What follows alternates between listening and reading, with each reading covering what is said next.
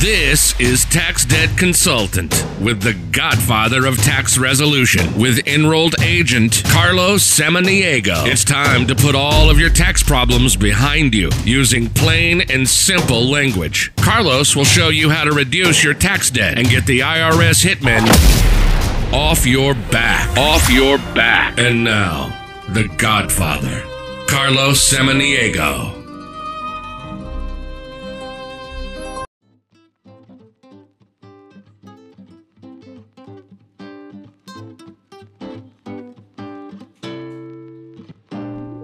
Welcome to Carlos's Blend, where the secret ingredient to success, business, taxes, and life are brewed into every episode. I got my brew here. I'm your host, Carlos Samaniego, ready to serve you some insights that you can't afford to miss. Today, I have a very special guest. Today's guest is not only a close friend of mine, but a mentor of mine. His name is Eric Green. And Eric, you got a hell of a resume, so I'm going to read this thing. Eric is the managing partner of Green & Sklar's, which has offices in Connecticut and New York. Eric's law firm practices on civil and criminal tax representation before the Department of Justice, Tax Division, IRS, and the State Department of Revenue Services. He's also the founder of the Tax Rep Network. You can see we both got it. Got the shirts here. Who coaches accountants, attorneys, CPAs, and EAs across the country on how to represent individuals that are dealing with tax problems, and the host of the Tax Rep Network podcast. But most importantly, like I said, he's a friend. I'm honored to be part of his program for this upcoming year, my second year as a trainer with him. So, and if you're watching this and you are a tax representative, you can actually get, and I got mine, so I got to show it off, Eric, my certified tax representative certificate consultation with Eric. Welcome to the podcast, Eric. Well, thanks for having me. You know what? I've been really kind of looking forward to this call, Eric, because one thing I know about you, and I had mentioned it to our producer earlier, Eric knows more about tax representation than almost anybody that I know. And he has his ear to the ground. He's friends with a lot of senior tax IRS officials, and he tends to find out things that are happening way before the general public does. And luckily, being part of his program, that means I tend to find out about it before most of the public. And today we want to talk about the upcoming tidal wave of collections that's happening with the IRS. This is something that we've been talking about as members, and I thought Eric would be the perfect person for this. So would you say the tidal wave of collections is coming, Eric? Yeah, I think we're there. At least it's ramping up. His background, you and I both know, during COVID, ostensibly to help taxpayers. What the IRS did is they put all the automated enforcement on hold. So those automated substitute for returns, the automated levy notices. Now, I say it's supposedly to help taxpayers because it did help the government. When they went into shutdown, no one was answering the phones. It would have been a nightmare if people started to call who had gotten levied and now can't get to a human being. So that is now behind us. They had been talking about flipping the switch last June. We were facing a government shutdown over the budget. They were then going to start it on Labor Day. We faced another budget shutdown. And again, the government doesn't want to start it and then end up with the government shutdown and taxpayers can't get to a human being. Well, that all changed on January 3rd. The switch is flipped. So for folks who have back balances, who I'm sure you run into them too, the government's not bugging me right now. They're leaving me alone. I know people say, well, maybe they forgot about me. Yeah. They didn't. Right. They've been kicking the can down the road. That's all now going to change. And what's going to be interesting is, so we're getting a lot more calls. Those folks at the government could just levy immediately. Right. They're still sending a refresher notice, which is a threat to levy. In the hopes the taxpayers will pick up the phone and call. What's going to happen, as you and I know, people aren't going to do that. They're going to hope that they keep ignoring them. And then we're going to have, I think it's around 3.5 million people could be levied right now. Wow. Is what I had when I had the director of collection on Rocco Stecco, when I had him on the podcast, my podcast, I think that's the number he gave me. No kidding. Around 3.2 or something like that they could levy today. They've already had their final notices and all their appeal rights and everything else. These are the people that should have been levied, and then COVID started and the whole thing went on ice. Right. So I think we're going to see a lot of people scrambling. You know, and it's interesting that you mentioned that, because one of the things that we're watching the IRS doing is they just started sending levy notices on the 2022 tax debt, right? So that final levy notice, that CP 504, I've mentioned it many times in my email, my blog, which is that final notice of levy, which is causing a lot of people to panic. And Eric, I kind of want to get your insight on this, because I'm actually getting people that are calling me that got that letter. And and if you read that notice, it basically says, call us to set up an installment agreement, whatever it might be. And they'll call only to find out that they can't do that because they got a bunch of past due tax debt they got to deal with. Right. One guy said, they won't put me in an installment agreement until I pay the $55,000 in the past. So it almost forces them now to deal with all of it, because you can't just deal with 1 year. The IRS, just for folks listening, the IRS doesn't do things piecemeal. I've seen a lot of this. The folks will come in and say, look, I owe $50,000 for 2015 through 18. And so what I want to do is I want to get into a payment plan on that, but I want to do an offer on that. That's not the way it works. It's kind of wrapped up all or nothing. The 2022, they weren't going to freeze. So in a weird way, that year has proceeded normally, right, for enforcement. And you have people who are in this sort of in this like feet in both worlds. They are, part of them is right now, where it was up until last week, kind of frozen, whereas the other part was proceeding. And especially, to call and just set up an agreement over the phone, you have to be below certain thresholds and be able to pay within a certain amount of time. There are a lot of people who are going to find out they're not eligible for that because of the older debt. There's not enough time on the statute, or it puts them over the minimum. Right. Yeah, it's just it's really causing, especially with Eric. Those serial people that owe every single year. Right. It's just like 1 year after another year after another year. God bless them. Yeah, and they're getting that one notice, and they're thinking, oh, they must have, literally, you get this, they must have forgot about the rest of it. All they're talking about is 22. No, they didn't forget about the rest of it. Yeah. So that makes sense. So what you're saying is that 22 is just proceeding as it normally would have. Right. Problem is, we got to deal with all of it, not just the 1 year. Whatever that person has when they come in, it's got to be dealt with as one. It's one package. Right. Right. And so, you can't listen, they could go and pay off certain things and then proceed to do, an installment or something like that. But whatever you work out with the IRS, it's one and it's all encompassing. Gotcha. Now, and what's interesting with this, and I remember I've done, and you probably did it too, multiple podcasts or emails that last year, as you mentioned earlier, the IRS said June of last year they were going to start collections. So literally when they were going to start collections, it literally got delayed one more time because of the possible government shutdown and all that good stuff, correct? Right. Okay, gotcha. Now, what's interesting, and I know in your training, when you're teaching tax professionals how to deal with debt, tax debt, IRS debt, the one component a lot of people will tend to ignore, and so will clients, is the state part of it. Now, I've experienced with the state of California, and I've told this, state of California did not stop any type of collections during this pandemic thing. Neither did Connecticut. There you go. So, and one of the things you teach us is go deal with the state, because the IRS, yes, they're starting to ramp up. So you better get that state issue kind of resolved. Can you talk a little bit more about that concept that you teach? It is. It's interesting that to the lay person, and I think it's just good PR, the IRS, everyone is afraid of. Mm-hmm. The truth of the matter is, and again, I have not dealt with every state, but I've dealt with California, Mass, Connecticut, New York, Florida, Illinois. The states almost inevitably are far worse than the IRS to deal with for a number of reasons. One, Carlos, I'm sure you've spoken about, with the IRS, it's a formula, right? Reasonable collection potential. When someone meets with you and they do the consult with you, they probably walk away with a pretty good idea of what they can do. Mm-hmm. What are their options?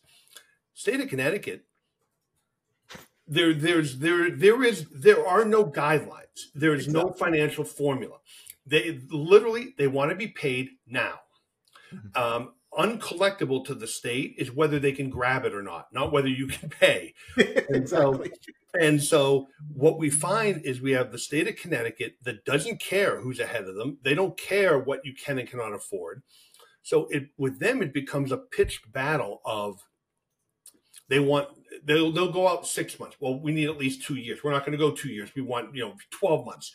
And you end up in this kind of freewheeling negotiation with them for the best you can. Connecticut is also charging 1% a month statutory interest, like a credit card. Right. And they wrote the statute so it cannot be abated. The commissioner and our superior court cannot abate it. Mm. So from my reality, and I think the same is pretty much in California too. If I know when the client comes in, we're going to get stuck dealing with Connecticut, no matter what. Mm-hmm. And IRS follows a formula. If I can get to them before they file, this really only works if you can get them to them before they file. Right. There is a real strategy to get Connecticut in, deal with Connecticut or deal with California, whatever, both financially, right? Pay them down faster, the 1% interest. They're psychotic, so let's just deal with them. And if you're a business owner, right, state is easy. They'll just go pull your sales tax permit. You're done. Done. You're out of business that moment. In fact, when they have a hearing here, it's similar to a summons at the IRS. You're told to show up and bring your sales tax permit with you, because if you don't convince them to leave you open, you're turning it in right then and there. Wow. Yeah, they don't mess. They don't mess around. And I got a question, Eric, kind of because I don't know if other states do this. Like California, we deal with a lot of non-filers, people who have not filed tax returns, whether it's a couple years or my most recent one, 18 years, right? So, and with California, the IRS, normally the IRS will file that substitute for return because you didn't file a tax return, and they got third-party sourcing information that says that you actually earned income, whether it's a W-2, 1099. Now, California has this weird little thing that they will just create a return based on what they thought your occupation was, an occupational assessment, or you had a business license, and they'll look up what the average income was for that business license and create an assessment for that. Do you know of other states that do that, or is that just a California thing? Well, so we actually did a program a couple of years ago at Mohegan Sun on for the New England Rep on information sharing. Okay. And what was interesting is the IRS shares their information directly to the state. Right. The state will only share back upon request.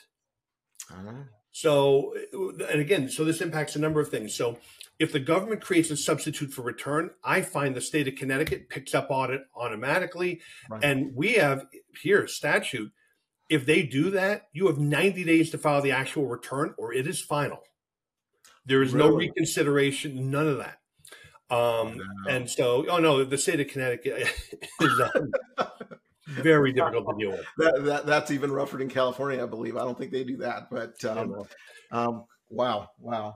But again, because most people think of the state second, when they come in, we often will focus on that first, because if we can square them away first, then get the IRS filed, the IRS follows the rules of priority. So if California, assessed first, they're going to let California get paid. So this is a way you can leverage the state to deal with the IRS. But what happens so often, by the time they get to you, they filed everything quickly, right? So the IRS is now in first position. The IRS says, well, we're in first position, so we get paid first, and here's your ability to pay. And I bet California comes in and says something along these lines, like Connecticut. We don't care if they're ahead of us. We want to get paid. Exactly. And you brought something up earlier. I wanted to bring it up in this conversation. I wrote a note here. I recently had clients that were gone through a divorce, separated, had their divorce, the final documents of the divorce where the judge says you spouse is responsible for all the IRS debt and the state debt. The other spouse is not responsible. Right. Give me your opinion on that, because it seems like when I tell people what the rule is, they don't believe me. I want you to hear from Eric Green, the tax attorney. What do they say? There is a federal statute that if you file a joint return, there is joint and several liability. So the legal position is if you filed a joint return with your spouse, you are joint and severally liable. Your divorce agreement, and a court cannot overrule the federal statute. Thank you. Short of going to the Supreme Court to have it deemed unconstitutional, which it is. And meaning it's constitutional, you're going to lose. Right. And so what happens, what that paragraph is really good for is go sue your spouse in family court. Now it's a factor the IRS will look at, but it is not binding. Right. I am here to back you up on that. Gotcha. Thank you, man. I appreciate it. I just had that conversation yesterday, and they were just in total disbelief. That is not possible. This is a judge that, it didn't work. Going into IRS enforcement actions, now that the IRS has started this collection efforts, and people are getting the warnings, what can the IRS do to somebody if they don't deal with their unfiled tax returns or their balances dues? Well, if a notice of federal tax lien has not been filed, that will almost certainly start going out in an automated fashion. So the notices of lien will all go out, again, for the government to protect its interests. Those folks that can get levied, if they don't pick up the phone, contact the government, and start working out some sort of a deal, they're going to get levied. Usually it's the bank levies that happen first. But after that will come, if they're a W-2 employee, it'll be the wage garnishments. Those are the simple things. In order to actually levy contractors, that might owe you money or receivables, that would have to get to a revenue officer who'd have to do an investigation to try to figure that out. So what I think you're going to see is the simple automated stuff. For the non-filers, if you're a W-2 employee, automated substitute for return. The lien notices we're already seeing. Levies, it'll be the bank levies that go first and the wages right behind it. The rest will have to filter out to what is a revenue officer, one of the collection folks in the field, who can actually pull up the taxpayer's credit report. And now they're trying to identify where there might be assets. Gotcha. And I'm glad you brought that up, especially when it comes down to the business owners and what it would take an IRS revenue officer to do this. And this is a really important subject, because there's a lot of people that listen to this podcast who are self-employed small business owners. And during the pandemic, a lot of these individuals started deferring taxes, especially their payroll taxes. I just had one a couple days, yesterday afternoon, had one. Yep. And when I told him the seriousness of dealing with past due payroll taxes, he was floored and didn't understand how serious that was. And I even told him, are you sure you haven't had a revenue officer reach out to you? And as he goes through all his unopened envelopes, bam, there it was. Revenue officer had issued a bank levy. Yep. How important is it to deal with those payroll taxes that haven't been paid? Well, a couple things. We're now out of the pandemic. I think it's pretty safe to say, even though COVID is still with us, the pandemic aspect is over. So here's the issue. If it's old payroll tax debt, like even the income tax debt, you just want to deal with it. If you can't call the government and work it over the phone, go see Carlos, somebody like me, submit a financial, get into a payment plan. And the beautiful thing about the IRS is it's based on your ability to pay. Right. If you literally can't pay, now there are people whose lifestyles are going to take a kind of get a little bit dinged. But listen, I live in Connecticut. We have people that live in Greenwich, Westport, towns you probably heard of. Dealing with them is always funny because they literally live in a different world. Mm-hmm. What they view as sort of basic mainstay expenses, things that you and I would never spend on. But and so the goal of all this, the IRS doesn't want a levy to collect. They want you to pick up the phone and work out a deal with them. So the thing is to get on that. Now, if you're a current business owner and you can't pay the current taxes, you got a bit of a different issue. And the issue here is, why can you not pay the payroll taxes? Mm-hmm. Because it's very possible, and you and I both know, 80% of small businesses will fail within the first 5 years. Why? Because they're not, it's not a viable business. You know, people sit and they do some quick math, but they don't think about Department of Labor, right? The, workman's comp, on state unemployment, federal unemployment, if you have to provide health care. And so what we find is most entrepreneurs, where they go wrong is they really didn't have a good accountant. Mm-hmm. And so when they sat and they mapped this whole thing out on the back of the napkin in the bar with their friend and said, gee, this is a no-brainer. Why isn't everyone doing it? Well, guess what? There's a reason why everyone's not doing it, because it might not be viable. So the key thing, if you can't pay your current, and it goes for sales tax or payroll tax, your business model isn't working. So the important thing is to sit with, honestly, I would grab a CPA or an EA, and you have to sit and go through your numbers, because it might be possible to change. Can you rework this to make it work? Right. Or frankly, if it's not viable, you're better off shutting down. And I'm sure you've heard this. For those people listening, we'll tell people this, and they get angry. Does the IRS want me to shut down? Do they want me to lay off my employees? And I used to sit there trying to explain it. I'm to the point now where I don't care. And so what I'll say is that's exactly what they want. I'm glad we're communicating here. Right. And I said, here's why.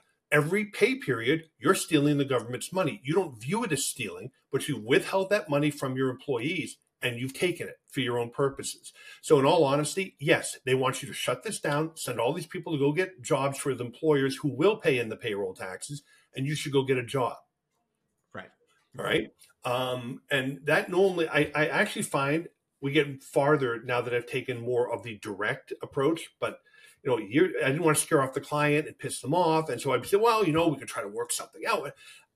And I found, I think in a lot of cases early on, I kept businesses alive way longer than they should have been. Gotcha. I really did. I don't know that I did the client a favor. Right. Yeah, you can tell by just looking at the numbers, it's just not a feasible business to sustain itself. Right. Question for you. In your experience, what are the 3 most common mistakes people make when dealing with IRS collections? One is actually trying to do it themselves. Offers and compromise. I mean, listen, if you owe $25,000 or less and you can just make a phone call, by all means do it. Great. You don't need to hire us for that. Right. And in fact, sometimes I'll tell them, here's the phone number, here's who you call, this is what you tell them. And they're like, do you want me to come in? No. Do you want me to pay you? No. It's actually so small, it's more of a pain in the neck. Right. When it comes to an offer, what's fascinating to me is most tax professionals don't know how to calculate an offer. There are IRS offer specialists that don't know how to calculate an offer. Yes. And so this is where, rather than trying to cheap, you really want to have a professional who understands what they're doing, can actually provide strategy to you, and can get you through this in a way that is in your best interest. I think the next biggest thing, honestly, and it starts even before they get into tax debt, is they actually don't have a good accountant, and they're not utilizing their accountant the way they should. Right. How many people who go to their accountant meet with them several times a year to review the financials? Almost none. None. Right. I got to tell you something. We, in our firm, monthly, the equity partners, one non-equity partner, and our in-house controller and the CPA, we review everything. First of all, we're holding other people's money, so that IOLTA accounting is got to be nailed down tight. But more than that, we can't make decisions if we don't really have a good cash flow, a cash analysis. Where are we? What do we have coming in? What expenses do we have going out? So if you're not using your accountant in that way, you might think you're saving money. You're probably costing yourself a lot. And it actually was probably why you got into trouble. Gotcha. You know what, Eric? I know you have another appointment coming up, and this is a very serious topic. And I've told people multiple times, if you haven't dealt with the IRS, with all the past due issues that you're dealing with, now's the time to be afraid. At least be afraid if you're not going to deal with it going forward. Right. Any last minute tips for either the tax accountant or the individual that has these past due tax problems? What would be your advice to them right now? It's the same for both. If it were an accountant with clients or the clients themselves, don't wait for the government to find you. Get in now for a couple of reasons. One, if you go in proactively, it's easier when you contact them than when it gets to a revenue officer who's now usually ticked off because you have been ignoring them. For the accountants who have clients with this, I would make them aware that automated enforcement is ramping up, and they don't want to find out about it when they go into their bank account one morning and all their checks have bounced because the money is gone. The other thing you and I both know, as this ramps up, getting through to a human being is going to get more difficult. Mm-hmm. I think that my word of the day for those folks who owe money is proactive. I would proactively get to a professional, call Carlos, call whoever, get working on this, reach out to the IRS. They'll put a hold on collections. They'll work with you because the goal is to get you set up and move you out of the inventory. Yeah. You know what? Amazing advice. And to wrap this up, I know with the amount of collection issues that are going to happen, we can only handle so many people. That's why Eric is on a mission to train tax representatives how to represent people. So if you're a tax professional watching this program today, Eric, how do they reach out to you to kind of learn more about how to help taxpayers with tax problems? Oh, it's taxrepllc.com. You can reach out to me or any of the folks who are training people. We have some members that really have taken it to the next level. Carlos, Leanne, Patrick, they're all on our website. Reach out to any one of us. It's a great time to roll up your sleeves. One, it's a business opportunity. Help your existing clients attract in new clients. Because I will tell you, for the CPAs and EAs, once you solve someone's tax problems, you've got a client for life. Exactly. Right. The other thing is, Carlos, you mentioned the CTRC, the Certified Tax Representation Consultant designation. Yeah. What's weird is our tax rep members reported back they got more tax work. I was like, well, that's weird. And so we did a follow-up. I'm like, why did you get more tax work? They said when they began using the designation and put that out there to their network, what happened is people would come in and they'd say, I don't have a tax problem, but if I do, I know you can handle it. Exactly. And so it's a great time to add this to your practice from a business opportunity. Also, if there's no other reason, to educate, even if the whole goal is I want to know what I'm doing and know I can send it to Carlos. There are people who say, look, I don't really want to do this, but I also don't want to make it worse. Right. So if I at least understand what's going on, I can be the advisor to my client, even if it means let's go get a different advisor. Exactly. Well, Eric, thank you so much for joining us. And for all you guys that are watching, if you want to learn more about my offer after every podcast, go pick up your free book, How to Make the IRS an Offer They Can't Refuse, at taxdebtbook.com. You get a free PDF version of that book. And again, Eric, thank you so much for joining us. Thank you for having me. It's great to be here. Bye.